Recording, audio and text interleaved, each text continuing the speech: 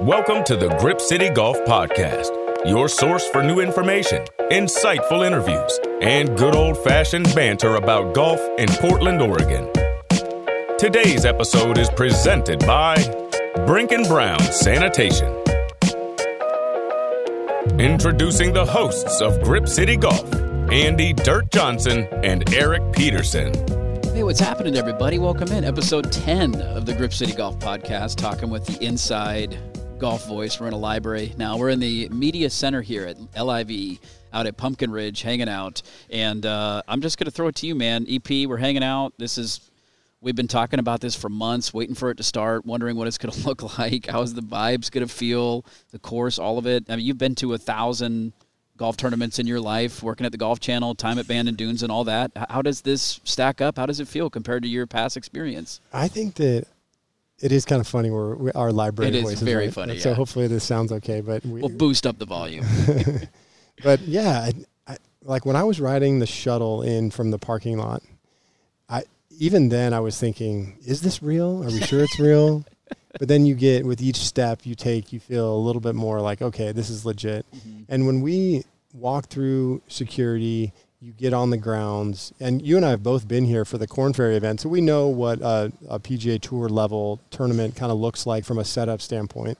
But when I got in, I was impressed and I guess surprised, quite honestly, with how robust the infrastructure is. Mm-hmm. I mean, we're sitting here in the media center, and every little corner is perfectly manicured inside. I mean, even if you go to the U.S. Open Media Center, there's some fans that are maybe a little wobbly or something. One might fall down on your head if you're not careful. And whereas here, everything is super dialed. And so they're not cutting any expenses, which I guess shouldn't be too big of a surprise. But I was still kind of wondering, from an infrastructure standpoint, if they were going to be if it was going to feel like a PGA Tour event. And certainly it did for me when I first walked in. And then once you get in, you kind of feel like you're at a PGA Tour event. I mean, you've been to some events too. Does it feel like, is there some sense of normalcy to it?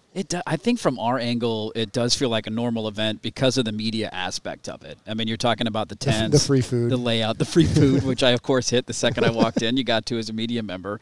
The shuttles, the parking, all that kind of stuff. It has a very official feel to it. We got a robot that's delivering drinks to us right now. This thing, they did not spare a single expense. I think the weird dichotomy is stepping outside of these tents and getting out onto the course and realizing you're watching some of the best players in the world, some of the biggest names in the history of golf, with not a lot of fanfare. I mean, I think that was the biggest thing that stood out to me was walking around. If you're by Phil, if you're by, Brooks and DJ, Bryson, some of the bigger names, you're going to get a decent crowd size. We're talking 3-4 deep against the ropes at the very least. Yeah, we almost got drilled by a couple of tee shots. Kind of a fun way to start the day. But to be 3 or 4 deep, that you kind of get used to at a normal PGA Tour event or a Masters, that kind of thing. But outside of those couple small names, you could really get some great access to golfers. So in that regard, it's kind of a unique positive, I think, for golf fans, that if you can set aside all the outside noise and everything that's going on around it, just being here to get a glimpse at some of these guys, that was the draw for us, was to see these golfers and see them play a course that we've played 1,000 times. So it's almost like these two different worlds where we're in this official setup that feels like a U.S. Open in this great facility, and then you go out on the course and you feel like you're not even at a Korn Ferry event at times, because that's how low-key the crowd action is. So it's this weird kind of back and forth out here. I feel like we're at the U.S. Open, but all the fans thought that the tournament's next week, not this week. So it's a practice round or something, yeah. Because, I mean, even if you go to a practice round at a U.S. Open, there's 15, 20, probably 30,000 people there on a given day. I mean, those are big events. Yeah. And whereas here, it's what we were guessing, maybe 5,000 people or so. It's hard to guess because everybody's so spread out, but it's very much smaller than a typical, certainly a major championship. I mean, but I would say even quite a bit less than a Korn Ferry Tour event. I mean, you and I have been out here, and those things on Saturday, Sunday, there's a lot of people out here for that. So, yeah, the crowd piece of it, totally agree. It's different. And we kind of knew that coming in, right? Mm-hmm. We weren't expecting there to be a lot of people. We weren't really expecting anything, to be honest with you. I didn't know what to expect coming out. And that was part of, you and I talked last pod about, what are we looking forward to coming to this event? And my biggest thing was, normally I go to a PGA Tour event or any sporting event for that matter because I know it's going to be fun. Right. You kind of have this in your mind of what it'll kind of be like, and you want to be a part of that. Whereas with this, it's like we want to go because we have no idea what it's going to be like. No clue. And kind of that mystery is what was interesting to me. Yeah, I mean, we walked out. We spent some time on the driving range, seeing the guys warming up, and the crowd reaction clearly was not one of negative pushback. There was no protesters. You didn't see any of that kind of stuff, and we wondered what was that going to be like. I mean, Phil walking out onto the driving range is like, the Beatles showing up to the Ed Sullivan Show. People were fired up. They were cheering him on. He was signing autographs and giving the thumbs up and all that. So from that regard, I was kind of curious what was the fan interaction going to be like, and would there be any pushback? That was not the case whatsoever. There was go Phil, yeah, lefty. Everybody's cheering everybody on. So you didn't have any of that out here today. But when you talk about the golf course, I think that was the other tie-in for us of what's this course going to play like? I've been wondering that, honestly, for a week or two, and I talked to Bob Herrig on the radio show, and we had mentioned, do you think Pumpkin Ridge would get blackballed from the PGA Tour or a U.S. Open, something like that, PGA Championship in the future? And he didn't have the answer to it, and we have some more info on that coming up in a bit on Pumpkin and the LIV, but seeing how the course was going to play, the way that they were able to lengthen it out, split up the holes, which was confusing as hell. So if you're a fan coming this weekend, good luck with that, because it's like the 15th hole on Ghost is the first hole they're playing today. So trying to put that map together in your head was not easy for us. We're like, all right, we got to go to the third hole, but it's the fifth hole. Very confusing. Especially when you have to say it out loud, like when we were talking back and forth, it's like, let's go to 15, and you're like, you mean 15 or 1? 3 or 2. Wait, what? Hold it. So that part of it was really confusing, but they stretched it out. The course is in incredible shape. It looks great, and it's playing. I mean, we'll keep an eye on how the leaderboard goes throughout the weekend, but that to me has been a major, 2 thumbs up. It's amazing. Pumpkin has done a great job putting money into it. It looks dialed in, and it's playing. The fact that you can get, 7,600 yards out of this place? That's a big ballpark. Like, how are you going to put that puzzle together? And they did a great job with that. Yeah, totally agree. And, that was the other question that I had coming into it, is how the course would play. And our guy's going to shoot, you and I were talking earlier, like, are guys going to shoot 62 today? Or is it going to be like 66, 67 kind of? And it looks like it'll be somewhere more like that. And I think that is a good thing for Pumpkin Ridge and the future of this event. If it's a tough-ish golf course, right? I mean, they don't want it to be U.S. Open tough, but I think it gives the course a little bit of credibility when guys aren't going super-duper low. I kind of go back and forth on whether or not a golf tournament is more or less exciting if guys go super low. Some people like a lot of birdies, a lot of excitement that way. Some people like to see them struggle. Some people are kind of somewhere in between. So the score, I don't think, really matters as much as the players who are on the field. But I think it's pretty awesome that Pumpkin Ridge is holding its own. And it feels like all the players' comments have been nothing but positive about being out here, which is good. You wanted to hear that. No complaints, because you get that. I mean, the last time we had a major golf tournament in the Northwest was at Chambers Bay, and we remember the aftermath of that, and it was nothing but complaints and the greens, and we're never coming back to play here. So to have kind of a different reaction, I think, this time is a great sign. What do you think the winning score is going to be this week? We talked about this before the pod, and you didn't give me your answer, and I'm curious what it is. 3 days, I'm going to say 12 under. Okay. I was going to go 15. Maybe. I mean, by the time this is published, the first day will be over. But I think right now they're about, halfway through the first round. And there's a couple guys at 3 under, 4 under. You could get a 5 or 6 maybe at the end of the day, potentially. And it looked to me, I mean, we only saw a few holes, but it looked to me like the pins were in pretty easy spots. The pin on, again, this is going to be hard, but on which hole? Do the math. On 3, which is Witch Hollow 5 for folks listening. The pin was basically middle left. If you know that hole, like if you put the pin back right, that's a really tough pin to get out from. It's playing 211 today. It's a little downwind, but the pin was right in the middle. So maybe the tees are a little easier today, and by Saturday maybe they're going to tuck them a little more. Like I would imagine that, like, to take that hole, for example, they'll put the pin back right on Saturday for the last round. Make it tougher, make you go after it. Yeah, so even if you do see some 66s today or so, I think that the volume will be turned down a little bit by the time you get to Saturday. But yeah, I'm going to stick to 12 under. Okay. But I wouldn't be surprised to see 15. It'll just depend on how the conditions shake out as the weekend goes on. You mentioned the pin placements. They probably want low scores early, toughen the screws as the weekend goes on. Let me ask you this, because we talked a lot about it, and I don't think we got to it on the last pod, the breakdown of Witch and Ghost, because we were curious how that was going to look, right? You have a public side and a private side. You clearly have more space on one side than the other to lengthen out a tee box and to get more yardage, and they're utilizing Ghost more than they are Witch, which maybe surprises some in terms of the public and private angle. Did you like the mixture of holes that they put together and the way they put that puzzle? Yeah, I really do. I mean, I think that It's a tough puzzle to put together because you need to not only have the routing set up so that if you walk off one green, the pathway to the next tee box is somewhat reasonable. There's a couple holes out there that are riding a cart, like we're on 14 at Bandon Trails, like the Heart Attack Shuttle. You got to have the truck taking you up the hill to the next tee box. It's not uphill like that one is, but it's still there's some greens that are quite a bit a ways from the next tee. But so that's part of the puzzle, right? Is they need to figure out how can they lay out the hole so that they'll be able to get from one green to the next tee. And so I think that the way that it's set up, there aren't really any holes that I disagree with that they have. I tend to think that Witch Hollow is a better golf course just on holes 1 through 18.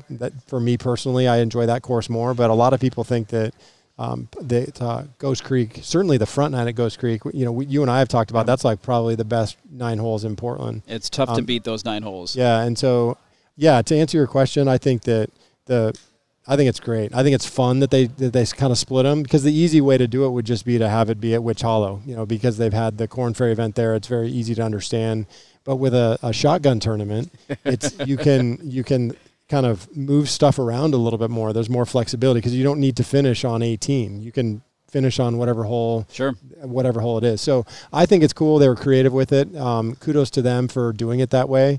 It just sort of spreads out the wealth, so to speak, a little bit, and I think it's awesome. So one of the things I know we had talked about coming into this, of just the unknown of what it's going to look like, is some of the ambiance and the added stuff, right? And so we got here early. We wanted to walk around, see guys on the driving range. There was a parachute landing, a ceremonial parachute landing. Was that like the kind of the flyover equivalent, like at a football game? Yeah, it was funny because we saw the parachutes come down because some fans were pointing it out, and they had a giant American flag off of one of them, which the irony there of the funding of the golf tournament, we don't really need to get into that, but that was kind of funny. But there was a PA guy, so there's microphones and speakers on every hole, and the PA guy comes out and says, like 5 minutes later, hey, take a look at the ceremonial, parachute landing. And everybody's like, that already happened, man. A little delayed on that.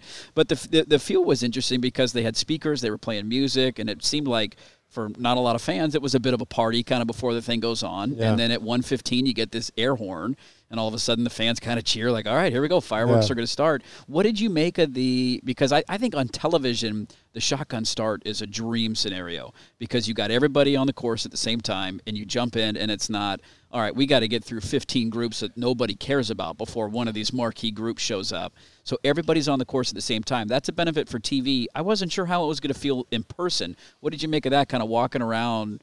I know we stayed kind of camped around a certain area, but of the shotgun start idea and being there in person. Yeah, I don't think that there's an issue with it on the first round, as we were there basically right when it started. And so in terms of moving around and we just wanted to see players, right? We weren't really trying to follow the leaders because there wasn't really any leaders to follow yet.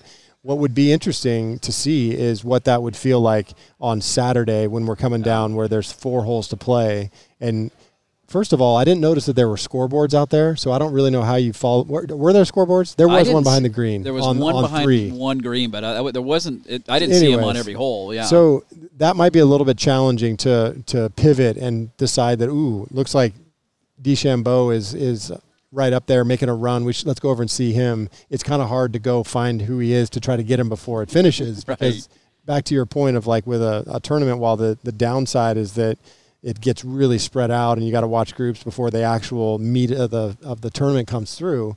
The positive about that is that you can sort of wait and camp out and understand like who's coming through. Okay, just sit a little bit longer and the leaders will be here. Whereas here, it's kind of helter-skelter a little bit. Yeah. So I think Saturday, it would be interesting to see what that feels like when it's coming down to it and you want to see a certain player. It'd be hard to get from point A to point B. That's a really good point because when you're in person, and especially for local golf fans who know these courses so well, you go back to the issue we were talking about of what hole is what hole. Now, They have big markers so you can see them when you get close to the hole, but you'll look at the map and say, okay, that hole is that, but then trying to figure out how you cut across and get there.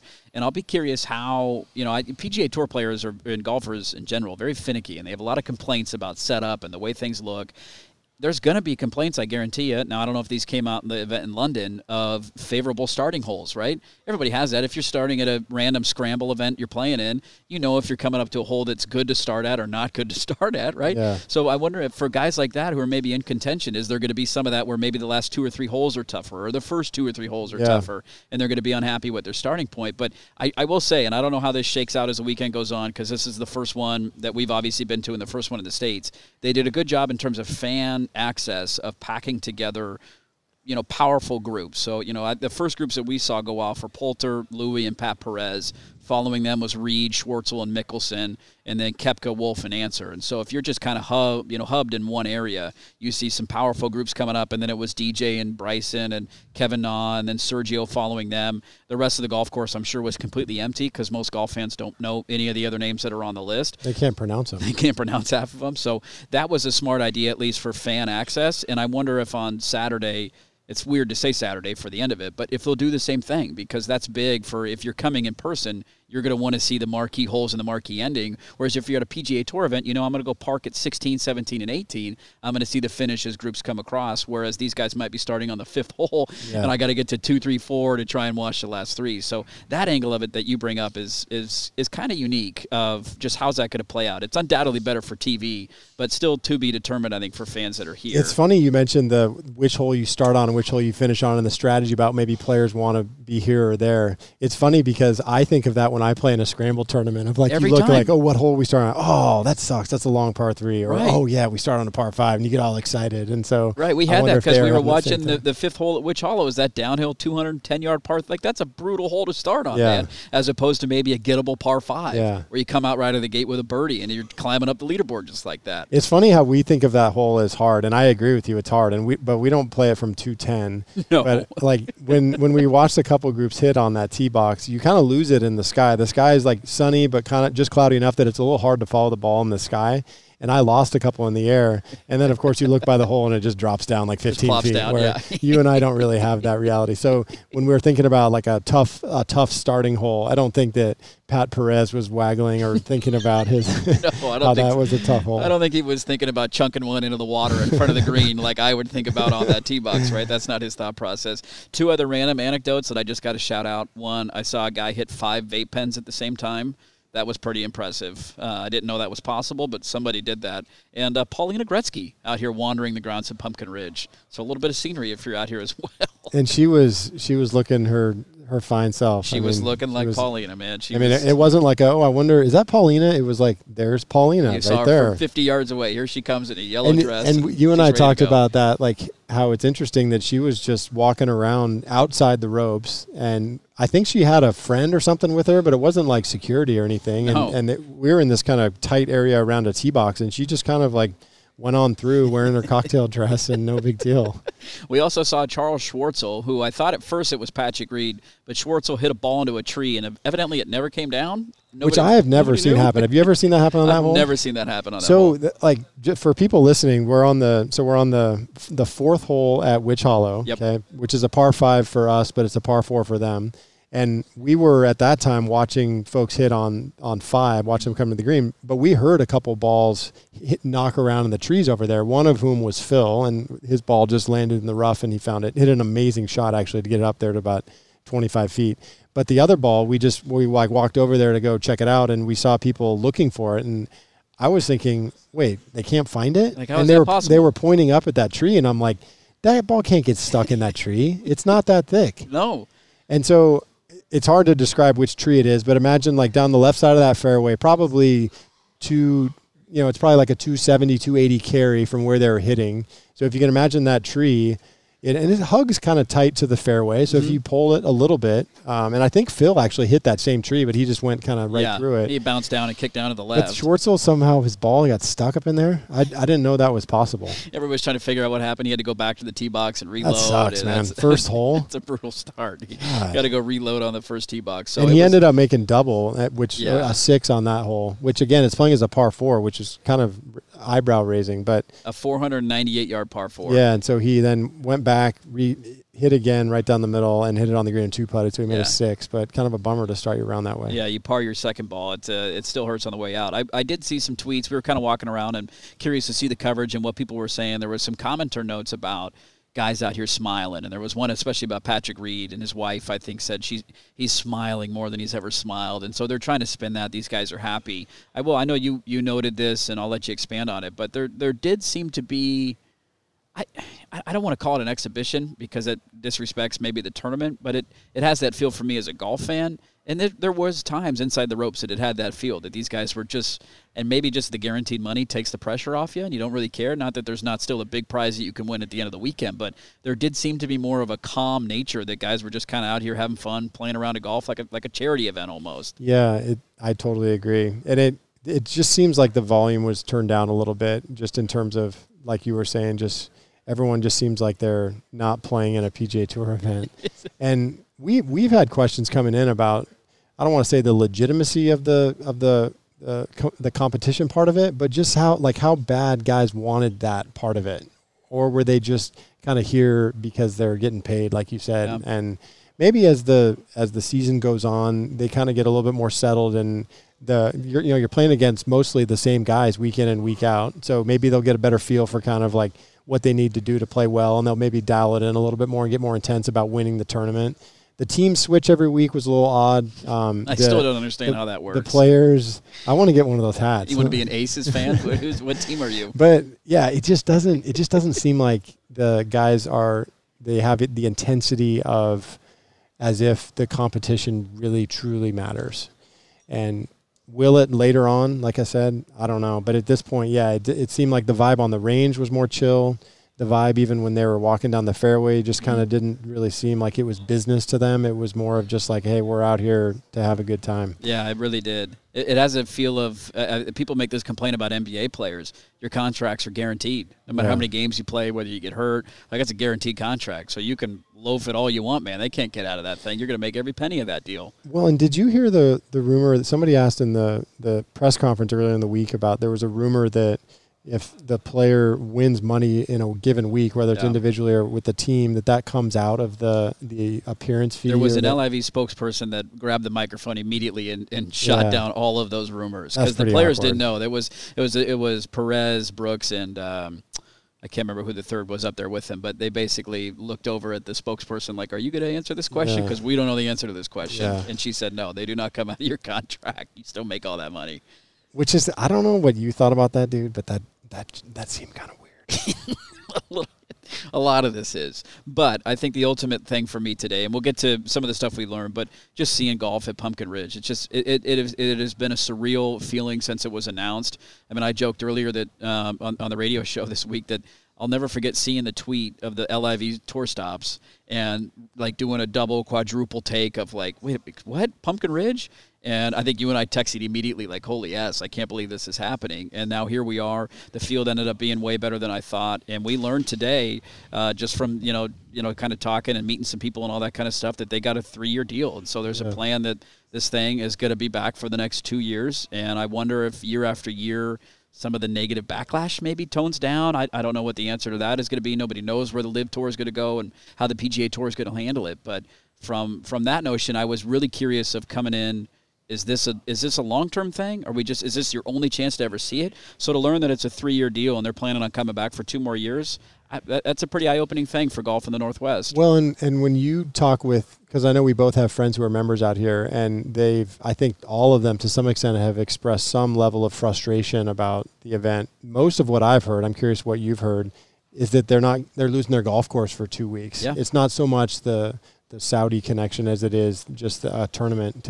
But the Korn Ferry event did that before, so that's kind of the same deal in terms of the access that they lose. Could be a timing difference where maybe you don't want to lose it in the middle, late June, early July, as opposed to the end of August. I don't know. Yeah, who knows? But I think back to what you're saying about being a 3-year deal, I feel like hopefully the membership is a little bit more welcoming next year. I don't want to speak for the entire membership, but there were some members who were pissed, right? Yeah. I mean, and they were like, we don't want this here. If I had the choice, if I had a vote, which member-owned clubs, that's how it would have gone down. But they didn't have that opportunity. They were kind of pissed. But we did hear in talking with a member that they're going to make some improvements. Some capital improvements with the hosting fee that they're going to get from this. So that will probably make the membership feel a little bit better. And certainly the ownership group at Escalante has an explanation for why they're doing it.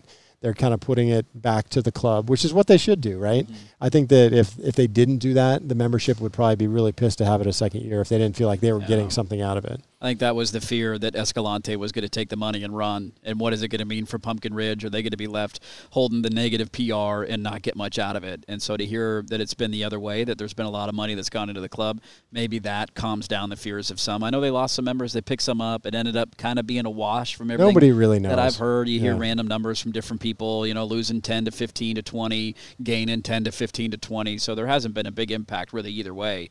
It's going to be wild, though, that this is evidently going to be here for the next 2 years. And I'll say, last thing for me, I'll get some final thoughts from you, but just on, if you're coming this week as a fan, if you're a fan of golf and you can avoid all the other stuff, and I don't know what the protests are going to look like this week on a 4th of July weekend, it's an incredible opportunity to get close-up access to people that you don't get access to in the Northwest. And I know that was the biggest draw for me, to see the best golfers in the world, the biggest names, playing a course that I've played and that I know well, and I've been out here a million times over the years. And so just that aspect of it is still not really sinking into me yet. It was kind of fun just to be out there and watch that. But if you want access to these guys, you got it here, man. There's not a lot of people, and maybe the crowds will be bigger as the weekend goes on, but minimal crowds mean great access for you if you're going to be here. And so I think if you're a golfer in the area, this is something that you maybe kicked around the idea, should I go?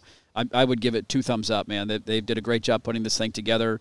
The access to getting around is easy, the shuttles, all that stuff. So I give them 2 thumbs up on the way they handled all of it. Yeah, I think that in terms of access and seeing players, that's no joke. We stood 3 feet away from Phil Mickelson on the first hole. We had been here watching golf for 15 minutes, and we were that close to him right away. Hey, Phil. Whereas if you were to go to even just a mid-tier PGA Tour event, you're never going to get that close to him.